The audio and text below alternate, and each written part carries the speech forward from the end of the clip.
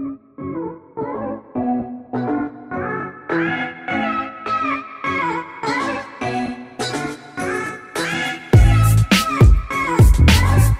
and welcome into another episode of the Calcio Connection podcast, connecting with you, Italian football fans from all over the world. Jerry Mancini had to sit this play out, but I owe him one because he did a show without me a couple of weeks ago when I was on vacation, so I'm returning the favor, and this is going to be a fun one. I have plenty of help today. I've been looking forward for a while, a couple weeks, to talk about this. We have with us an author, Italian football expert. Jonathan Grade is with us, who wrote the book. I'm really enjoying this, Golazzo, The Football Italia Years. And Jonathan, I'm enjoying this so much because the time period that your book covers is perfect for me. You know, I'm in my mid-30s. I really started to get into Italian football during the glory era of Serie A in the 1990s, when they had, you know, the greatest players in the world, the most expensive signings in the world were all coming to Italy. So this really is the perfect time period for me to discuss. And I'd love to hear your story, Jonathan, because you outline it early in your book, and it's pretty fascinating the way you got into it. How did you stumble upon this role, working in television, covering Italian football? Yeah, hi, Alex. Really nice to have me on. So basically, it all started. As I said in the book, I was never really madly into Italian football because back then, I was a big fan of English football, and all these players kept going over to Italy and get taken from us, and it was, I really wasn't. The irony being, I really wasn't a mad fan of Italian football, and then Channel 4 back in the UK picked up the rights for Serie A when Paul Gascoigne went to Lazio. And I did a bit of work experience with the production company, and I thought, it'd be great, but Gaza, everything, David Platt was there, and, it was an exciting time. And as I did my work experience, I got more and more and more into Italian football, and I sort of learned about the players and teams and the number of world stars playing out there. So they were getting ready for the new season. It was their second season on air, and we went out for a sort of pre-season dinner. And I'd only just done work experience there for a month, and I asked them for a job, which is like in this day is just ridiculous. You have to go through all sorts of endless applications before you give the job to anyone. And they said, "Yeah, won't be very much money, but start," and that was the start of it. Wow. And I was really fascinated. And I'm a guy who I haven't worked much in TV, but radio and print. And so I thought that your process was fascinating because you had to go through, tape of commentary highlights all in Italian, and you had to catalog and time code things. How difficult was that? Oh, I mean, it was literally like a journey into the unknown. The first day in the office, they had all the logs for all the matches after the first season. I spent the entire first day at the photocopy with 3 massive A4 files, photocopying. They wanted me to photocopy everything. And I learned about TV as I was going. I mean, they were telling me stuff, but I was sort of learning about TV production. And so I would be literally logging all these tapes, and they'd have Italian commentary on. So I picked up some of the football jargon, such as punizione, rigore, angolo, and the positions, portiere.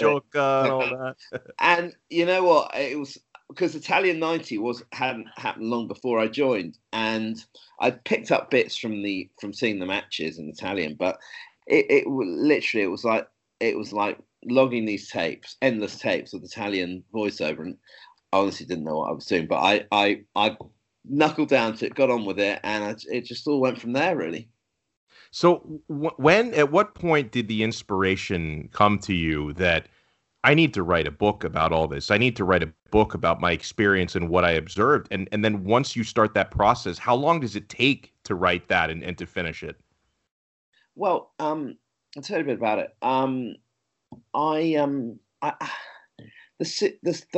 time on air ended in 2002, and it was sort of, the league was on the decline then, and that was it. It was a great working period of my life, probably the best.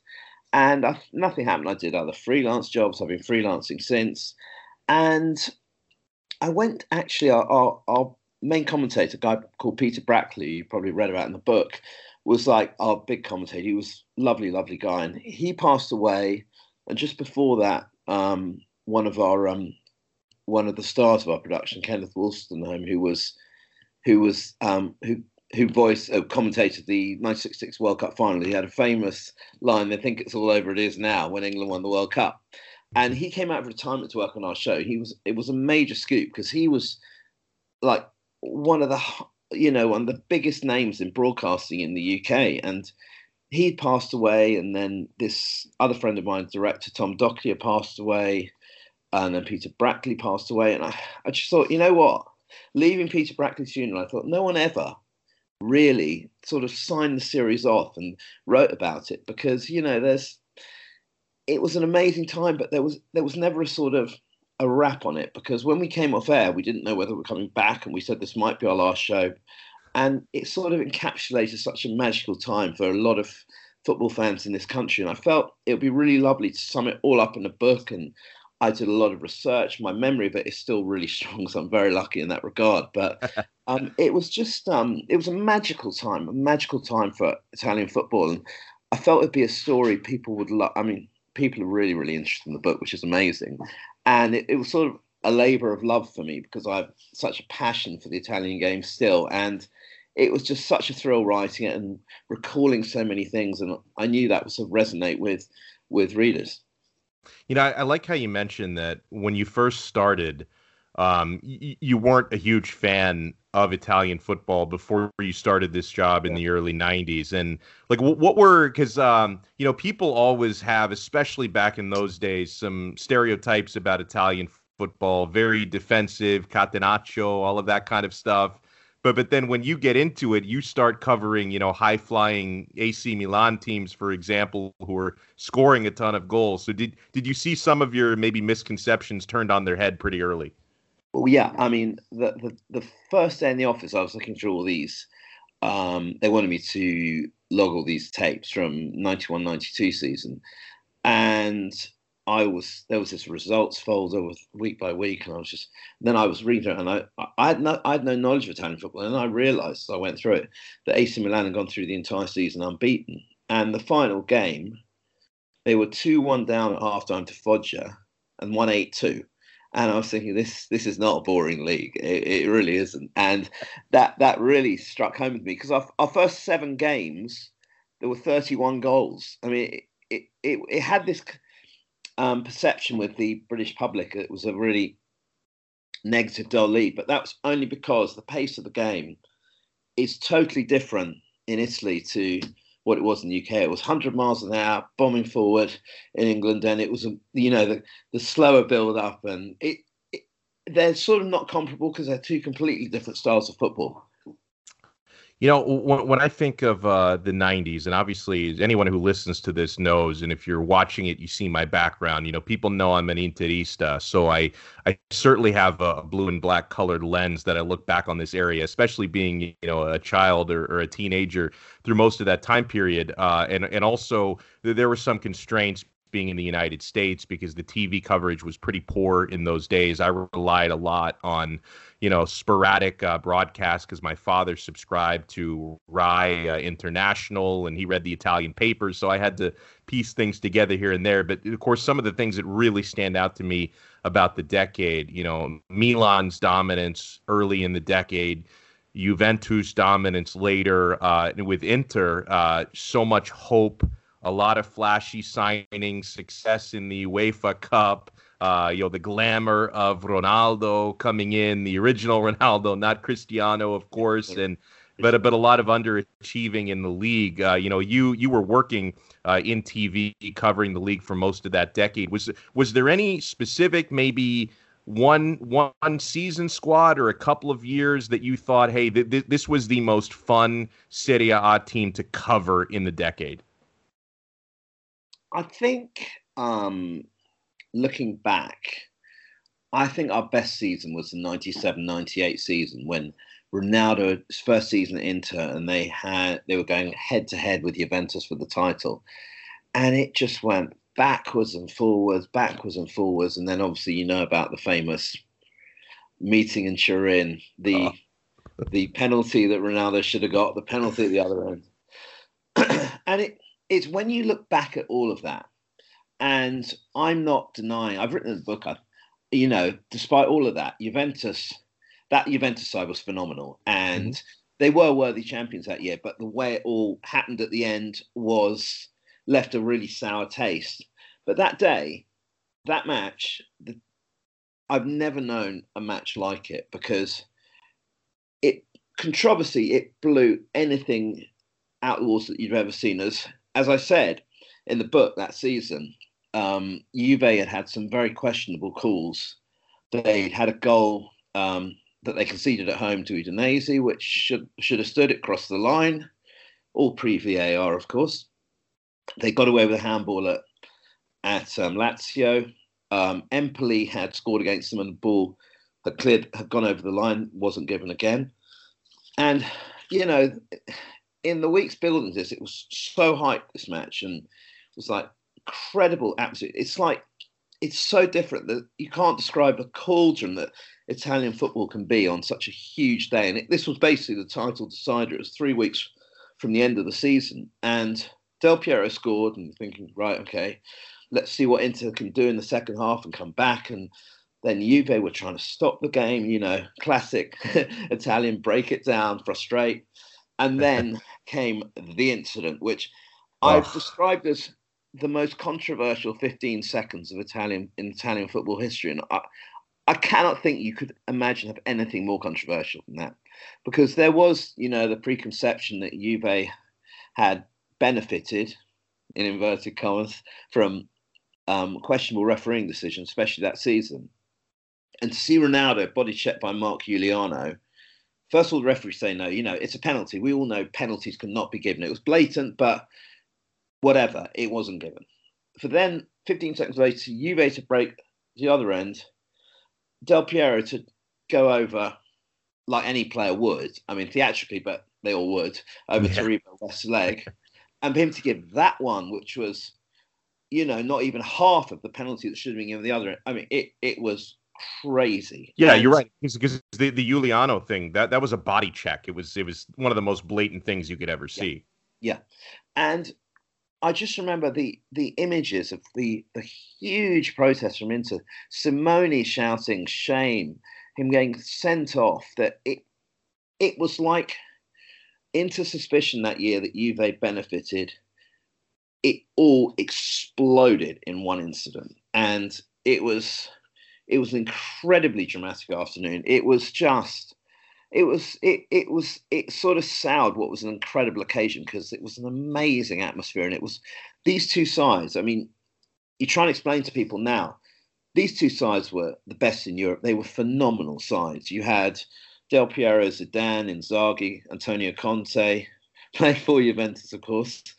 Which, by the way, it's so weird going back and watching that clip and then seeing, obviously with Antonio Conte being Inter's manager now, and watching him in that clip, in that moment, in that game, it hurts. It's painful.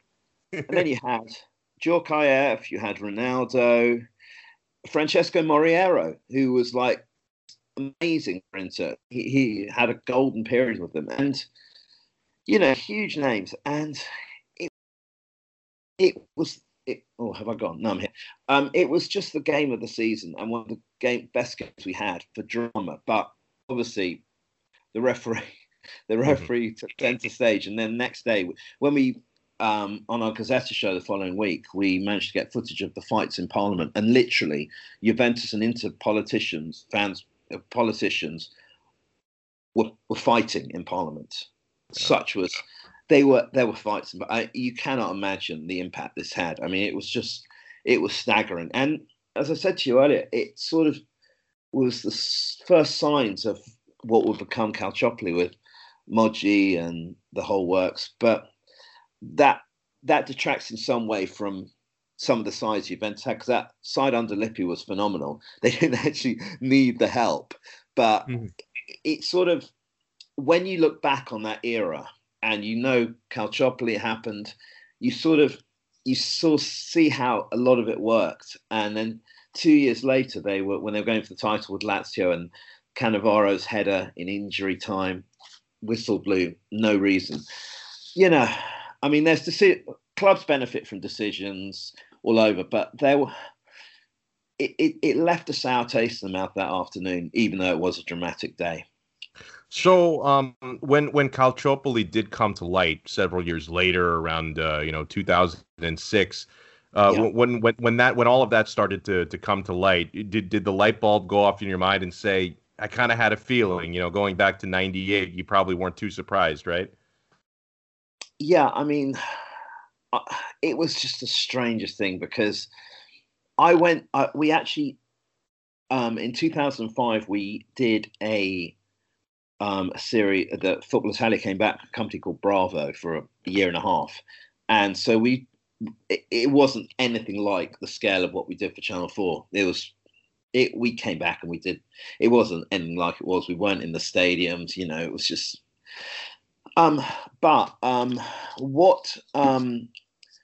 what was noticeable is that 2005-06 season, before it all kicked off, I went to Turin because it was the penultimate weekend of the season. Juventus could have won the league, which they didn't on that day.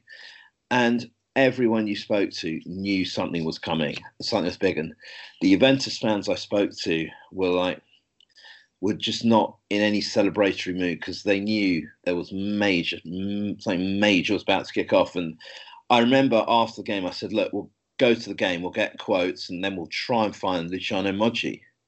And so after the game, we go to the press conference and then we go looking around, finding where Moggi could be. And literally, Moggi walked past. He walked past, and the cameras, you cannot imagine what it was like. It was like some huge film star or whatever, because they were onto him and he scuttled off and everyone wanted a piece of him. And you knew something was about to kick off then. And it was the whole thing was just dreadful. And and even as an Interista like you are, you don't want, even after all this, and you don't really want Juventus in Serie B because it devalues Serie A massively. Yeah. It did. And it was horrible. The whole thing was such a horrible episode for lovers of Italian football. And Juventus just cleared everything out after that. They went down. They had to, they fought back, but they had to clear out the club because what was going on was shocking, and it was unacceptable. And it thankfully changed things in Italian football.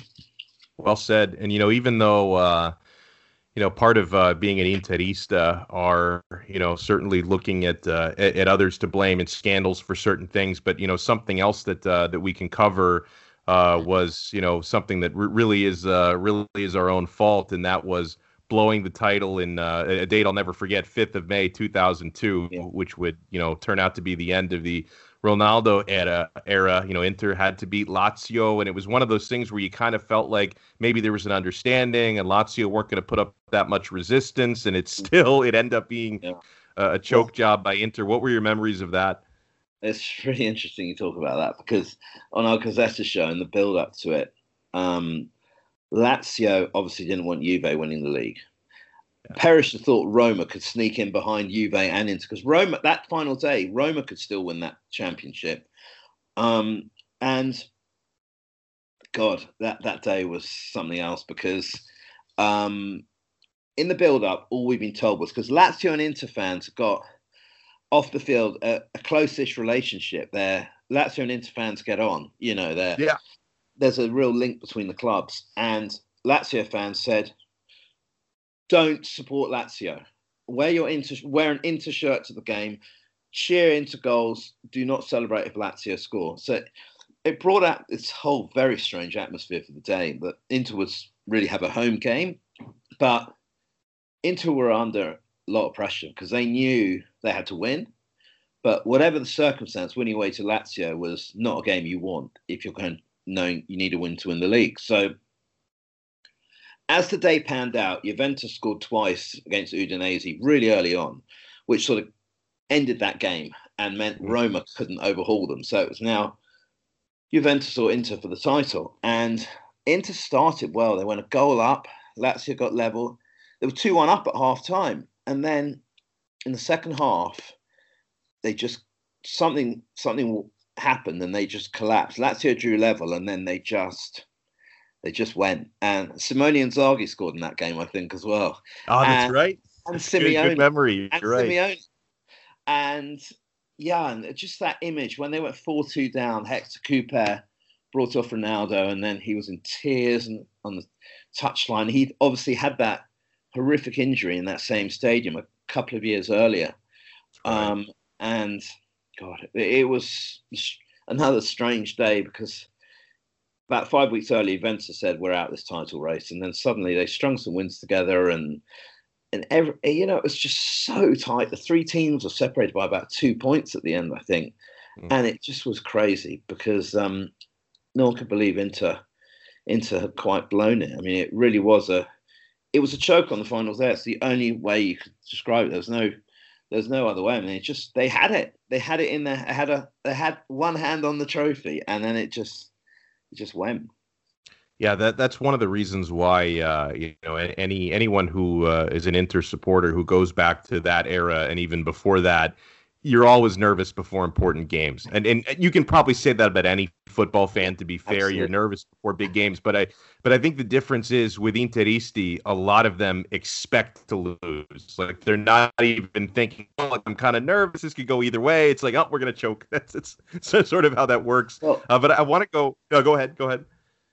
No, it's just it had been so many years. They hadn't won titles since '89, so yeah, this was 13 years, and it felt so like their time. Cooper had done an amazing job. He got them to the brink, and then it just went in one half. It was so strange. It was so strange. Going back to the 1990s, one of the things about that era, and you'd mentioned at the top, how, Italian football were taking, great players from the UK. I mean, they were signing some of the best players in the world during that decade. It may be hard to single out just one, but is there a player or a handful of players you look back on and say, wow, these were really the best players or my favorite players in Serie A during that time? Yeah. I'm just thinking about that. Obviously, the impact Ronaldo had on the league was something else. I mean, his arrival in Serie A, and Serie A was the best league in the world, but it was like a statement of intent, not just by Inter, but for the league to have this incredible talent. I mean, he was just something else. His pace, his strength, his finishing in the air, free kicks. I mean, a lot of people won't have seen him, but he had everything. I think he's the best striker I've ever seen because he was clinical. His strength, he was such a unit, but he had pace like you cannot imagine. And then I was just thinking about some of these other names before I came to talk to you. I would say, oh my goodness, at Milan, the names, I mean, Pullet, Van Basten, and then players like Weah and Shevchenko, who came and won leagues for them and was incredible. And then you had Del Piero and Vialli at Juventus. You had Batistuta at Fiorentina. You had Zola at Parma. You had Di Canio at Napoli. It was just unbelievable. Totti at Roma. Signori at Lazio. I mean, these were biggest names in the world, and they were all in Italy. And the strength of the league, I mean, when you think in 97, 98, Bologna had Roberto Baggio playing for them. Mm-hmm. And he scored 22 goals for them. And he got into the World Cup squad from that season. And just every club had these unbelievable stars. And there was all the top talent from around the world were in Italy. And obviously there was a long history with South American players coming to Italy because the language, the culture, the weather, the style of football, it's very similar. But all these top players from around the world, I mean, all these European players, the Dutch trio, you spoke about Klinsmann and Matthäus and Bremer at Inter. These were top players, and Didier Deschamps at Juventus, and Balbo and Fonseca at Roma. It just went on. Boxic at Lazio. Mancini. Yeah. I haven't even mentioned Mancini. That's right. It's Who was remarkable. You could probably go on for days with these Mancini, two. who was one of my favourites because he would just he'd disappear in a match and then suddenly he'd just backheel it in from nowhere, and he was just he was a maverick. I mean, complete maverick, because his talent was phenomenal. But some days he was like, yeah, can't be bothered. And some days they played Parma in, I think, '99, and Lazio won 3-1 at Parma, and on one of the goals, corner came in from Veron or whoever it was. Mancini had his back to goal, sort of level with the penalty spot. And as the corner came over, he sort of flicked it with his heel, put it in. I'm not even looking at the goal. He just, or the ball really. Ball came in, flicked it with his heel, and it went. And that was Mancini, though. His talent was unbelievable. And, just he did he go to Inter? Am I going mad? Was he at Inter? He was coach of Inter. Coach. Yeah. He didn't play for Inter, though, did he? No, I don't believe so. He went to Lazio. And then he went to Inter, yeah. But yeah, he was unbelievable. So many stars. I could go on all night. But the stars were phenomenal. And it was just such a memorable time, because you had like Batistuta scoring in the first 11 games of a season in '94. I mean, just ridiculous things like that. And just phenomenal. And then you had Del Piero becoming the new Baggio at Juventus, and they froze Baggio out, and he left to go to Milan. And Zola at Parma. Just unbelievable, incredible times. And I just love hearing your passion, and I highly recommend for anyone who, whether you grew up in the '90s like I did, born in '84, or if you were a grown man or woman just enjoying the football, it's so much nostalgia. I cannot recommend the book enough. It's Golazzo, the Football Italia Years. And, Jonathan, before we let you go, I'm curious as to your take on Serie A today. I don't think we'll ever see another decade like the '90s for Italian football, but do you see the league maybe being on the way back to an extent? I do. I'll say this really quietly, but they are doing better in Europe, with one notable exception this year. But we won't talk about that. I take no offense to it, by the way. I'm fully aware. I mean, look at the best way you could describe the sort of resurgence of Italian football is the Atalanta story, because you got a team built on no money, getting to the quarterfinals of the Champions League, getting to the knockout round of the Champions League again, winning at Liverpool. I mean, if I said to you 10 years ago, Atalanta are going to be in the Champions League and they're going to win at Liverpool, you would have laughed at me. Yes. You would have laughed at me, and quite rightly.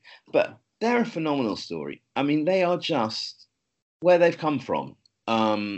It's phenomenal. And you can see you see so much of Italian football in them, because they're a home-based side, and it's not all about the foreigners. There's just incredible work ethic and chemistry with the coach. And you've seen it though this year, like Juventus cruised through, winning at Barcelona 3-0. These sides are doing well in the Europa League. Napoli are through, Lazio through, Milan, through in the Champions, and they didn't really do very well on the final day, but they got through, so they're through. And they're just, in years gone by, the Europa League, Italian sides would be out in the first couple of rounds. They really weren't that bothered. But I think a lot of this has to do, they want their coefficient with ranking for UEFA to be up, and getting up there means more European places. And I think they realised that, we've got to take this, even if it's Europa League, we've got to take it seriously, because, it benefits us in the future by potentially getting place in Europe what we might not have done. So I think there's a real desire in Serie A to really, get back to where they want to be, and doing well in these European competitions. And there's no reason why they can't. I mean, you look at the Champions League this year, and Real Madrid look beatable. Barcelona look very beatable. Liverpool are, you don't know. They could win it. They could get knocked out. You just don't know, like they were last year. Bayern Munich looks strong, but they haven't really been tested so far. And I think it's as open a Champions League as we've had in a while, because I think there are so many teams that could win it. I mean, who'd have thought Juventus would win 3-0 at Barcelona? I mean, and it was so effortless. And then they're dropping points all over the place in Serie A. But I mean, I saw your tweet, by the way, about Pirlo's Juventus and the rocket early. Very good. That would rustle some feathers. But you know what? The funny thing about I think Juventus Twitter they're so accustomed, to winning Scudetti, they don't get triggered very easily. But Jonathan, if I were, God forbid, to tweet anything negative about Milan, I would get attacked instantly. I know, I can imagine. But I think we are finally seeing a change, and the league, God knows, it needs a new champion this year. It just needs a new champion, and I think you're sort of seeing signs of their empire not crumbling, but they win at Barcelona. They lost 3-0 at home to Fiorentina, and it's very hard to know how that result came about, but it just feels that edge they had in years gone by just doesn't seem to be there this year.